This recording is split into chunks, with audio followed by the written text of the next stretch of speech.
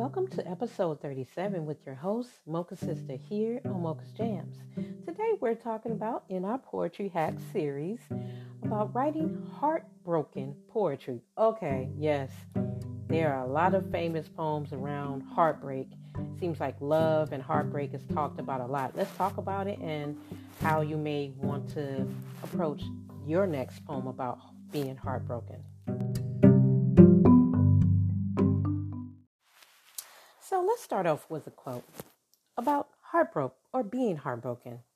A really interesting one is, and this is an unknown person, the saddest thing about love is that not only that it cannot last forever, but the heartbreak is soon forgotten.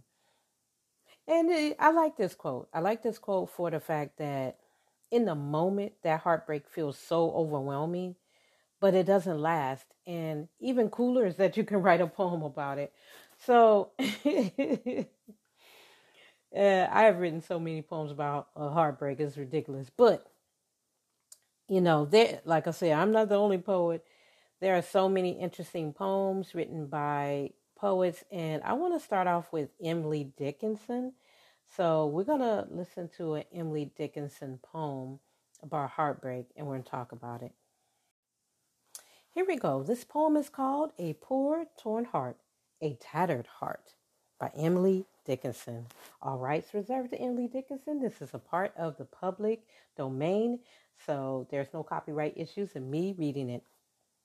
A poor torn heart, a tattered heart, that sat it down to rest, nor noticed that the ebon day flowed silver to the west, nor noticed night did soft descend, nor constellation burn, intent upon the vision of latitudes unknown. The angels happening that way this dusty heart espied, tenderly took it up from toil, and carried it to God. There, sandals for the barefoot, there, gathered from the gales, do the blue havens by the hand lead the wandering sails? This is an interesting poem. I like that it's nice, short, and sweet. But even though she's talking about a poor, torn heart, she kind of intermingles it with the ideal of angels coming away, and then the heart is kind of changing, and because it was taken to God and resting and, having certain things happen around this person. I like this poem. It's a very short poem, but it's actually kind of a nice one as well. The next poem is by John Charles McNeil. The poem is called Part in Time. You left me. You left me when the weary weight of sorrow lay like a stone upon my bursting heart.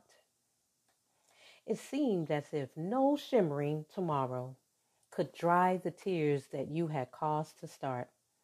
You left me, never telling why you wandered, without a word, without a last caress. Left me with but the love that I had squandered, the husk of love in a vast loneliness. And yet if you came back with arms stretched toward me, came back tonight with carefree smiling eyes and said, my journey has somehow bored me, and love, though broken, never, never dies. I would forget the wounded heart you gave me. I would forget the bruises on my soul. My old-time gods would rise again to save me. My dreams would grow supremely new and whole. What though youth lay a tattered garment over you? With warm words would leap from my lips, long dumb. If you came back with arms stretched out before you and told me, dear, that you were glad to come. This is a very interesting poem. First of all, who hasn't gone through the bursting heart? Who hasn't been left at some point, without a word? And, I like the idea of him saying, never telling why you wandered without a word, because people can leave you in spirit, or they can still be laying right beside you and already left you. They can physically leave you. They can emotionally leave you. And I also I like the way he kind of lays out this poem, but also the second half of the poem kind of reminds me of why people will take someone back, because you're still gonna keep your arms open. Come back. I don't care. Come back. Who hasn't want that person to come back? And who would not forgive? Because you will forget about the bruises in your soul for that moment for them to come back, and you guys can be whole again. I also like the name of this poem, Pardon Time. Two ideas, the word pardon and time. Just think about it. So we are going to probably do one more poem before we exit. I want you to be thinking about how could you use this poetry hack in your approach of certain poems, especially when it comes to writing heartbroken poems. As you see, there are different ways that you can write it. Some of the writers are going to be writing it with, like, free verse, blank verse, repetition in there, but there's no right or wrong way to write it. This last poem is called You Will Forget Me by Ella Wheeler Wilcox. I do not own the rights to this poem. This is a poem that is in the public domain, and all rights revert back to Ella Wheeler Wilcox. You will forget me. The years are so tender, they bind up the wounds which we think are so deep. This dream of our youth will fade out as the splendor fades from the skies when the sun sinks to sleep. The cloud of forgetfulness over and over will banish the last rosy colors away, and the fingers of time will weave garlands to cover the scar which you think is a life mark today. You will forget me, the one boon you covet. Now, above all things, will soon seem no prize, and to the heart which you hold not in keeping to prove it. True or untrue will lose worth in your eyes. The one drop today that you deem only wanting to fill your life cup to the brim soon will seem but a valuelessness might, and the ghost that is haunting the aisles of your heart will pass out with the dream. You will forget me, will thank me for saying the words which you think are so pointed with pain.